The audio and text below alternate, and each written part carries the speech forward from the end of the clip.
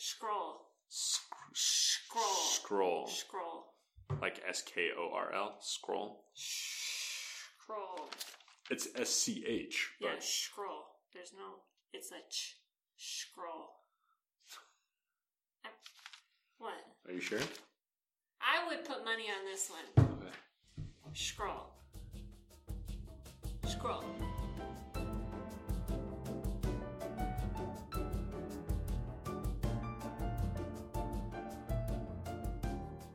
All right, we are back with another week of Gem Junkies. I'm Brecken.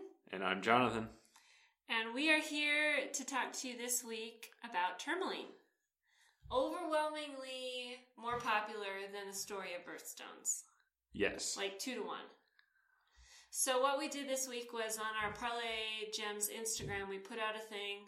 Would you like to hear about birthstones? Would you like to hear about Tourmaline, which was supposed to be pearls? Savannah's on probation.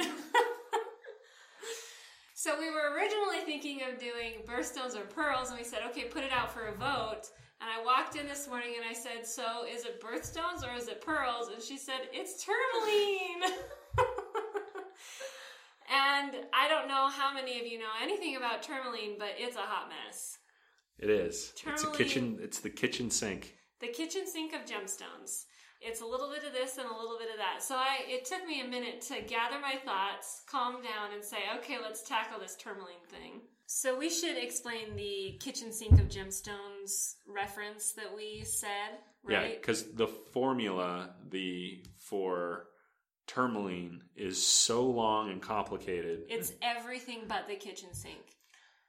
Get so it? That's why we call it the kitchen sink, because it has everything but the kitchen sink. And everything is in it. Everything. So it's just everything but the kitchen sink. Hence Tourmaline, the kitchen sink of gemstones. Yep. So I guess let's jump right into it. Yeah. The name Tourmaline is Sinhalese, which is the language spoken on the island of Sri Lanka. And it means mixed gems. Do you know who gave it that name? The Dutch? The Dutch merchants that would trade gemstones with the Ceylon people. And it often got confused a lot with other gemstones because there's no group of minerals that has a wider color range than Tourmaline. And so it comes in bright blues, bright reds, greens, yellows, oranges, anything you can think of. So they just kind of got mixed in with the other prospective gemstones. Like if it was red, it was a ruby. If it was blue, it was a sapphire. If it was green, it was an emerald. Right.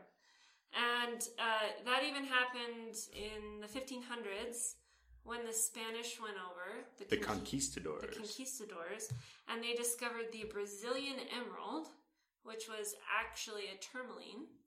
And it was confused until the 1800s when they finally said, no, this is tourmaline. It's not an emerald. Yeah. So science. Yeah. Pretty easy to understand the confusion because it is such a varied gemstone. Lots of colors. Wide color range. Tourmalines are a group of gemstones. So similar to your garnet family, right? Tourmaline is a group that then has species within that group. Scroll, drawbite, elbite. To name a few. Yeah. They're all silicates that share some form of aluminum, boron, and fluorine, but they contain complex mixtures of other. Yeah. It's a psychosilicate. Yes, psychosilicate. Psychosilicate. So they all share the same crystal structure. So they all grow the same. Do you know the crystal structure, Jonathan? Trigonal. So basically with trigonal crystal structure, if you were to do a cross-section of it, it would look like a triangle with rounded edges. Or a three-sided prism. Three-sided prism. Yep. So on a lot of it too, you'll see these vertical striations that kind of go the length of the gemstone. Mm-hmm. And those are just due to growth conditions. So Jonathan mentioned a few of the species a second ago, but I kind of wanted to go through probably the top 5 that you'll hear about. Today we're only going to be really focusing on one, which is the L-bait group. Is that how you would say that? L-bite? Is it L-bite or L-bait? L-bite. L-bite. L-bite. L-bite. L-bite. It's E-L-B-A-I-T-E. And it has the widest range of gem-colored tourmalines. Named after the island of Elba, Italy. Really? You just threw that one in there. That's interesting. Yeah. Why? I had no idea. Just one of those exciting... Fun facts. Fun facts. Another species of tourmaline is Lidicotite, who it has very complex zoning, so it's probably the most interesting looking tourmaline. They basically cut it into slices, and you get these triangular growth structures. It's beautiful. Google it, or we'll put a picture of it on our blog. It was discovered in 1977 and named in honor of Richard T. Liddicoat, who was the second president of the GIA and known as the father of modern gemology. Right. So, and then the third species is Uvite. Fourth is Dravite. Right. So this is just a side note for Savannah. There is a rare gemstone that is a mixture of Uvite and Dravite, which is a bright yellow, and it's called a Savannah tourmaline. Oh. Yeah. Oh. Yeah. I didn't even know about that one. So they're not very important. I mean, the Uvite and the Dravite as far as the gem industry, but they do have that yellow one that's sold as a Savannah tourmaline. Yeah. Dravite, also called brown tourmaline. Brown tourmaline. Super exciting. And then the last probably important species would be Scroll, which is black and rarely used in jewelry. The only exception is it was used in Victorian mourning jewelry. So mourning as in someone passed away and it's a piece to wear. But it does account for 95% or maybe even a little bit more of all of the tourmaline in nature. Yeah.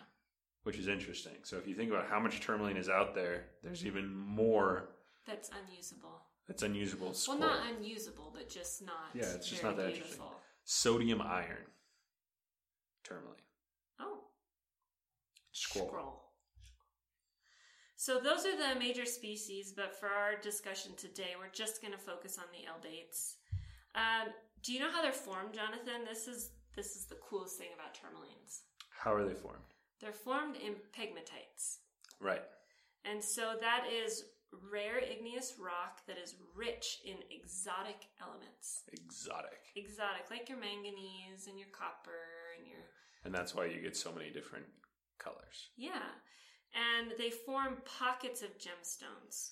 So the thing that I also found really interesting is because of how they're formed, it's basically a liquid that's really rich in all of these elements. So when they're forming, the elements will interact with the silicate, which is tourmaline, and produce all these beautiful colors. But you could open a pocket of tourmaline crystals and you can have pinks and you can have greens and you can have blues all in the same pocket. And sometimes even in the same crystal. Yeah, so that's a party color or a bicolor tourmaline. Yeah, so you can have those several different ways, right? Yeah, so it's a result of the changing growth conditions. So it can either be zoned across the length of the crystal. So tourmaline crystals are really long and skinny. And you can have it zoned across, so like perpendicular. One color is there, and then the next color is on top of it. So like a pink crystal with a green tip. Or you can have it grow parallel to the length, which is like a red core with green overgrowth, which is what we call watermelon tourmaline, because when you slice it, it looks like a watermelon. Right, so it has a green rind, and then it's got a colorless, and then the center is red. Or pink. Yeah, so a lot of people will call a bicolor tourmaline a watermelon tourmaline, but technically it has to have that rind. Typically, watermelon. It needs to be a slice. Yeah, it needs to be a slice in order to get that actual watermelon pattern. Otherwise, it's really just a party color or a bicolored tourmaline. Pink and green. Yeah, pink, just a straight pink and green faceted stone is not technically a watermelon tourmaline. It's a bicolored tourmaline. So for miners mining tourmaline, it's basically a lot of excavating barren rock until, like gemless rock, until they discover a pocket of gems, and it's sudden, there's no indication. They'll just stumble into a pocket, and there you go. There's your reward of tourmalines. And to me, tourmaline pockets are like the iconic, like, gem cave, where you've got just all these gemstones just coming out of the walls and glittering when you open up. And I think tourmaline as a specimen sometimes is more valuable than when it's cut. Yes, faceted into a gemstone. Because they have such very cool, long, skinny growth structures. They can be really interesting. Anyway, in the elevate. Yeah, and the contrast too between the host material, which oftentimes is a really beautiful white, with this striking red or green coming out of it. It's really beautiful. A lot of tourmaline crystals, because of their crystal structure, are fastened in long rectangle cuts. Yeah. And that's either octagons or baguettes or yeah. And that's to reduce waste. Yeah. You don't see it a lot as a calibrated gemstone. No, and that's because the color is a lot of times, just even in a single crystal, the color is not consistent. Yeah, so if you wanted to go and make a collection of using 8x10 pink tourmalines, your color range would be so wide, it'd be really difficult to do. Yeah, so typically you only get small calibrated sizes that are consistent in color, and anytime you go larger than that, your color range becomes much bigger. Yeah, I also found it really interesting that tourmalines are extremely pleochroic, which means they show different colors in different directions.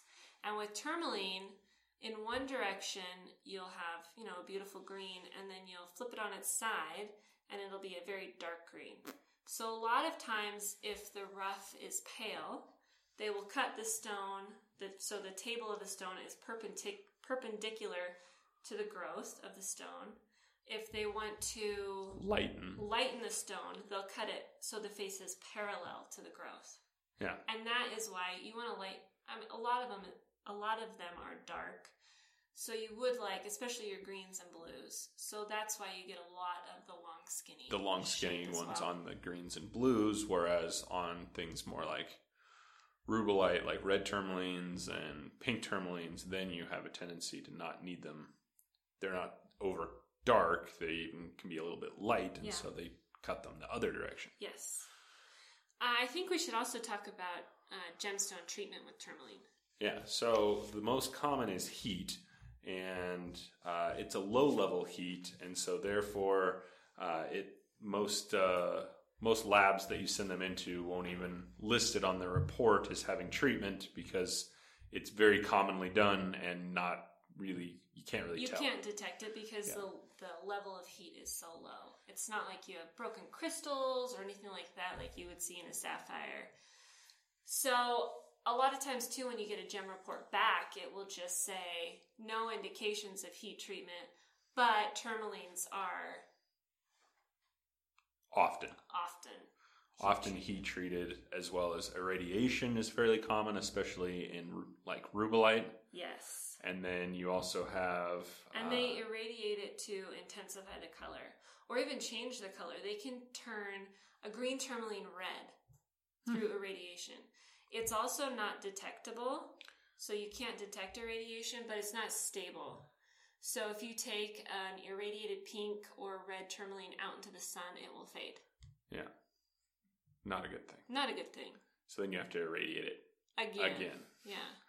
Which is not so easy. No one likes radioactive gemstone. Yeah, and there's only so many particle accelerators around. Yeah.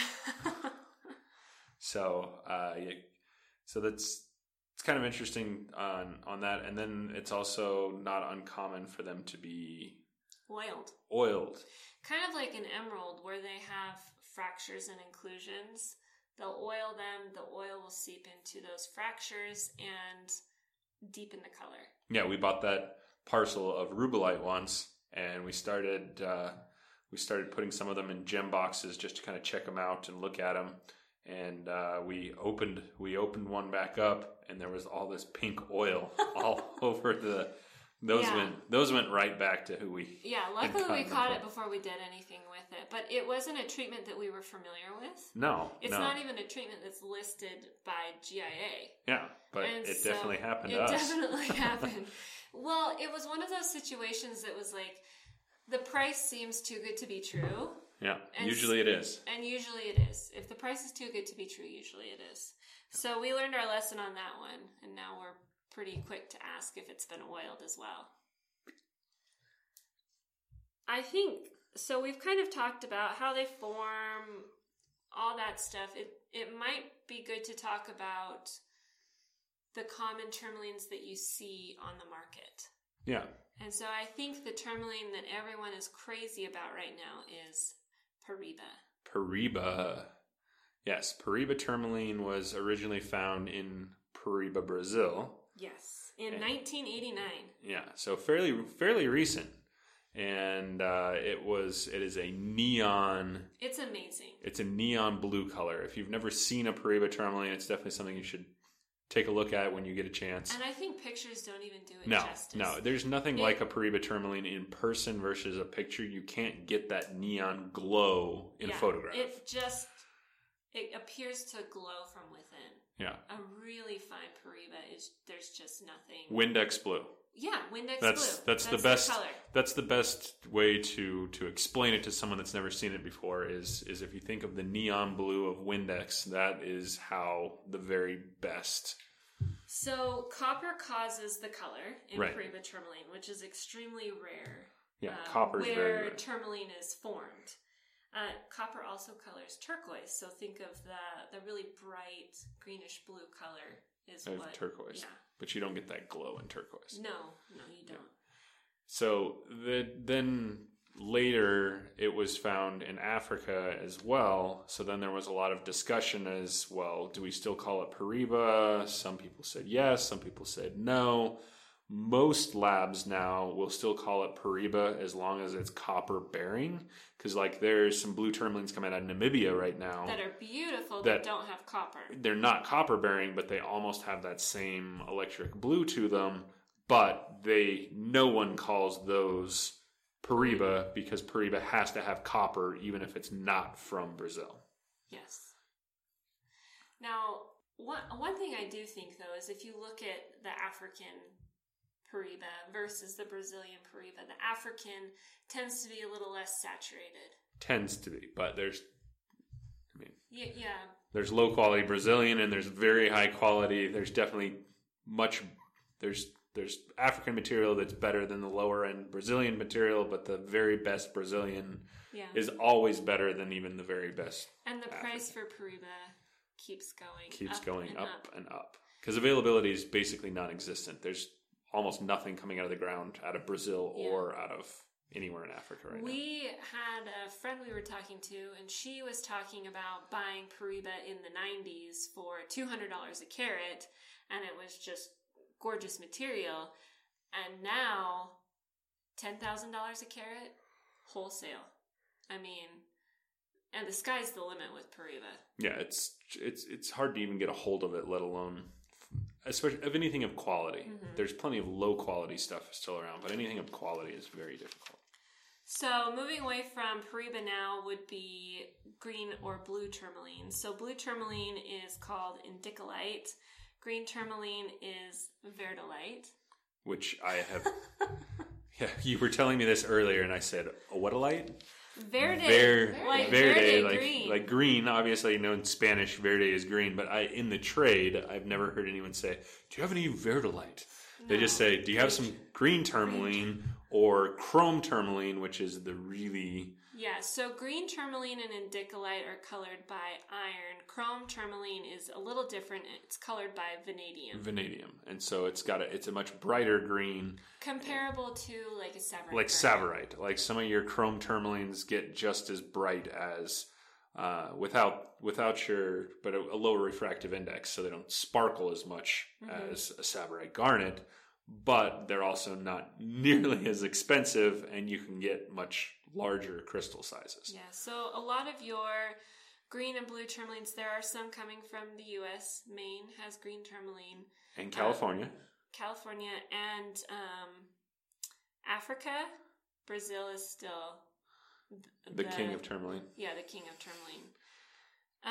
The one thing, though, that I really like in the green-blue that's coming out now is it's being called mint or lagoon tourmaline. Yeah. And it's from Namibia. Yeah, it's really, really beautiful, beautiful material, very clean. It's like it's a bluish green, greenish blue. It's kind of a greenish blue, yeah, bluish green. And then the lagoon is, and then the mint is more, it's more just a very, very slight bluish green. Yeah. So just a hint of blue, and it's a light color, almost like similar to the mint garnet. Yeah. But it's really beautiful material as well. Yeah, the material we're getting and we're seeing is one of stones. One of a kind. Yeah. It's definitely nothing that you can get in calibrated regular things. It's one gemstone here, one gemstone there, but we got a really amazing one in February at the Tucson Gem Show that was a beautiful blue, like we were talking about, almost like a Paraiba color, but non-copper bearing. Mm-hmm. And we can throw that one up on the blog. I've got a good picture of that. I'll give to Savannah, and she can post that one on the blog so you can see the color. Yeah, and so one of my favorite colors. Did you know, too, side note, I'm now going to justify my new purchase of a lagoon tourmaline. Tourmaline is also the October birthstone. It is. It's a secondary. A secondary birthstone to Isn't it normally pink, opal. though? Well, yeah, but... Or do they open it up for all tourmaline? I think they open it up for all tourmaline. Oh. That, like, sapphire. Yeah. All colors of sapphire for September. Okay. So I might get a lagoon tourmaline for my birthday. Because you don't have enough opals. Or you do have enough opals. All right, moving on from green and blue to red and pink tourmaline. Red and pink. So when it goes red, it's called a rubellite. Diet ruby. Diet ruby. That one's for Jim. Yeah.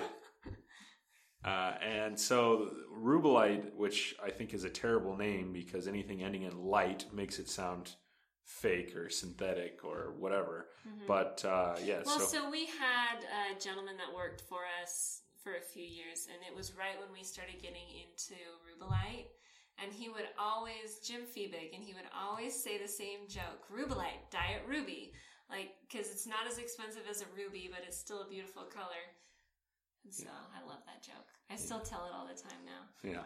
Rubellite, diet ruby. Diet ruby. And I always think of Jim and smile. Yeah. So the redder the tourmaline, the better.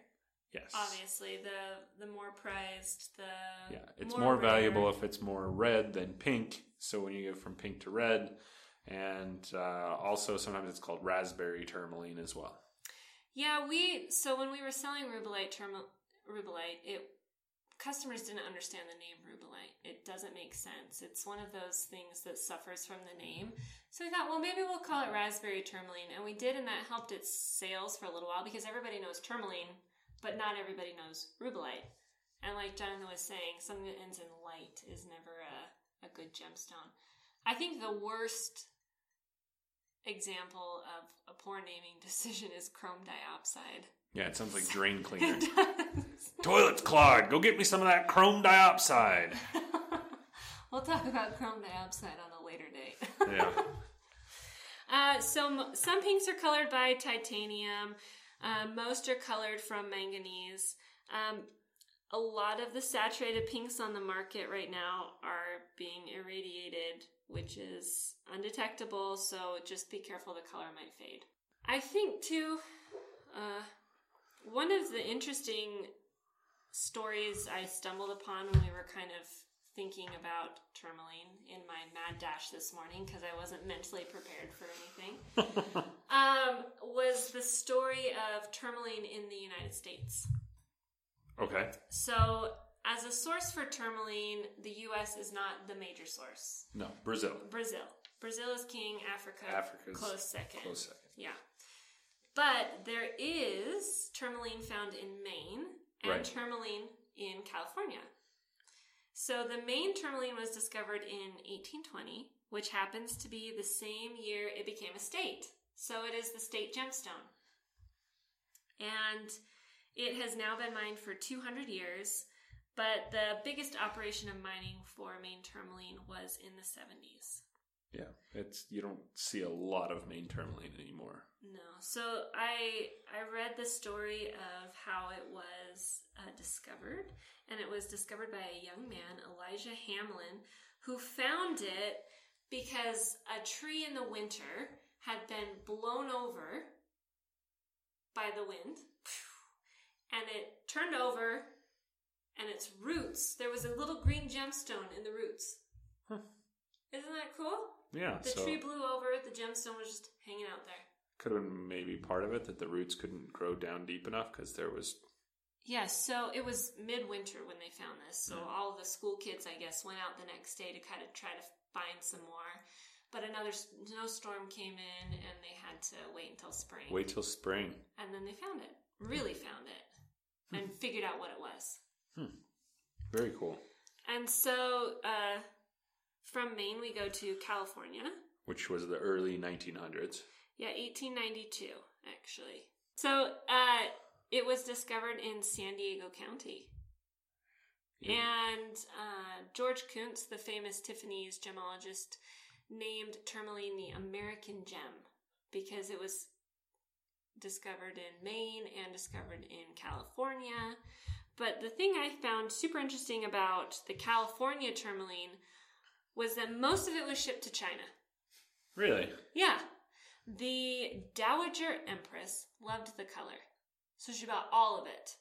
And it was so closely linked to the Chinese economy, and they were so dependent on the Chinese for that market, that when the Chinese government collapsed in 1912, so did the California tourmaline. Business. Yeah. It's crazy. It is. So you can still go visit the tourmaline mines in California. They do mine tours, and I've never gotten out there to do that. We've talked about doing it so many times because my sister used to live in San Diego, so we talk about going out to the mines. But it is not near San Diego. It is in San Diego County, so it's out of the ways a bit. It's about an hour drive, I think, from San Diego.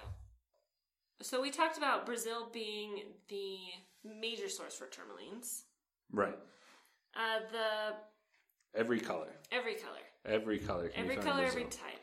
And either in Minas Gerais or in Bahia are the two provinces where it's found most often. And Jonathan and I have been to both of those. Right. And we went to a tourmaline mine, and we saw one of the big pockets that they had mined tourmaline from. It was like a giant room. It was huge. It was like a cavern. But obviously there was no gemstones left. There were no gemstones left. They'd mined them all out. But there was one pocket I was reading about that there was so much material. One of the specimens fetched a price of $1 million. For one specimen? For one specimen. It's a big specimen. And it was like perfect and clean and no inclusions and just beautiful. So it's the world's major supplier of tourmaline, and then followed by Africa. Yeah. Who also has very beautiful tourmalines. Well, we should probably say what country, since Africa is technically a continent. True. So go for it. You've got Nigeria, Mozambique, Madagascar, Tanzania, Namibia, Zambia, yeah. Kenya. To name a few. All over the place. But remember, in Pangaea, they were neighbors with Brazil. Right. So when a lot of them were formed, they were all formed in the same geological event, and then those two places moved far apart from each other. Yeah, and there is some really beautiful material coming out recently out of Afghanistan as well. Yeah. Yeah, some of the really beautiful indicolite and some green tourmalines, and yeah, veridolite. There you go. Verdolite. Some Verdolites coming out of Afghanistan. Some Verdolites coming out of Afghanistan. Some Afghani Verdolite. Yeah. Mix Afghani and Spanish and put the two together. Why not? So we probably should talk about the hardness of tourmaline, which is a 7 to 7.5 on the Mohs scale. Mm-hmm. So it's a good everyday wear. And durability, you have to be most concerned about inclusions. Yeah. I mean, if it's clean, it's going to be pretty. It's going to be pretty durable. Yeah.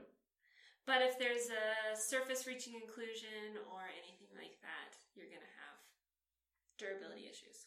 Yep. I guess that's going to wrap up tourmalines for us. They're one of my favorite gemstones. The quintessential gem mine, Snow Whites, and the Seven Dwarfs gemstone mine. They were definitely mining tourmalines. Definitely mining tourmalines because they were mining pegmatites. Yeah. So pegmatites and tourmaline go pretty hand in hand. But we wanted to thank you so much for listening to us, and I have to give a shout out to Sherry and Kelsey. Thanks for listening. And my sister Abby just started listening, so what up, sis? Finally. And that's it. That's a wrap.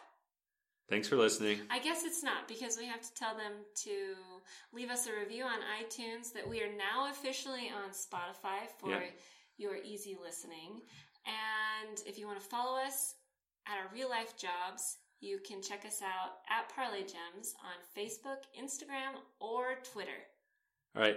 Bye-bye. Thank you. Bye-bye. Oh, we should probably mention... Never mind. We should probably mention that we won't have a episode next week because we will be closed. We're going to be in Jackson for the 4th of July, and we always close for a week, so we will be taking a week off.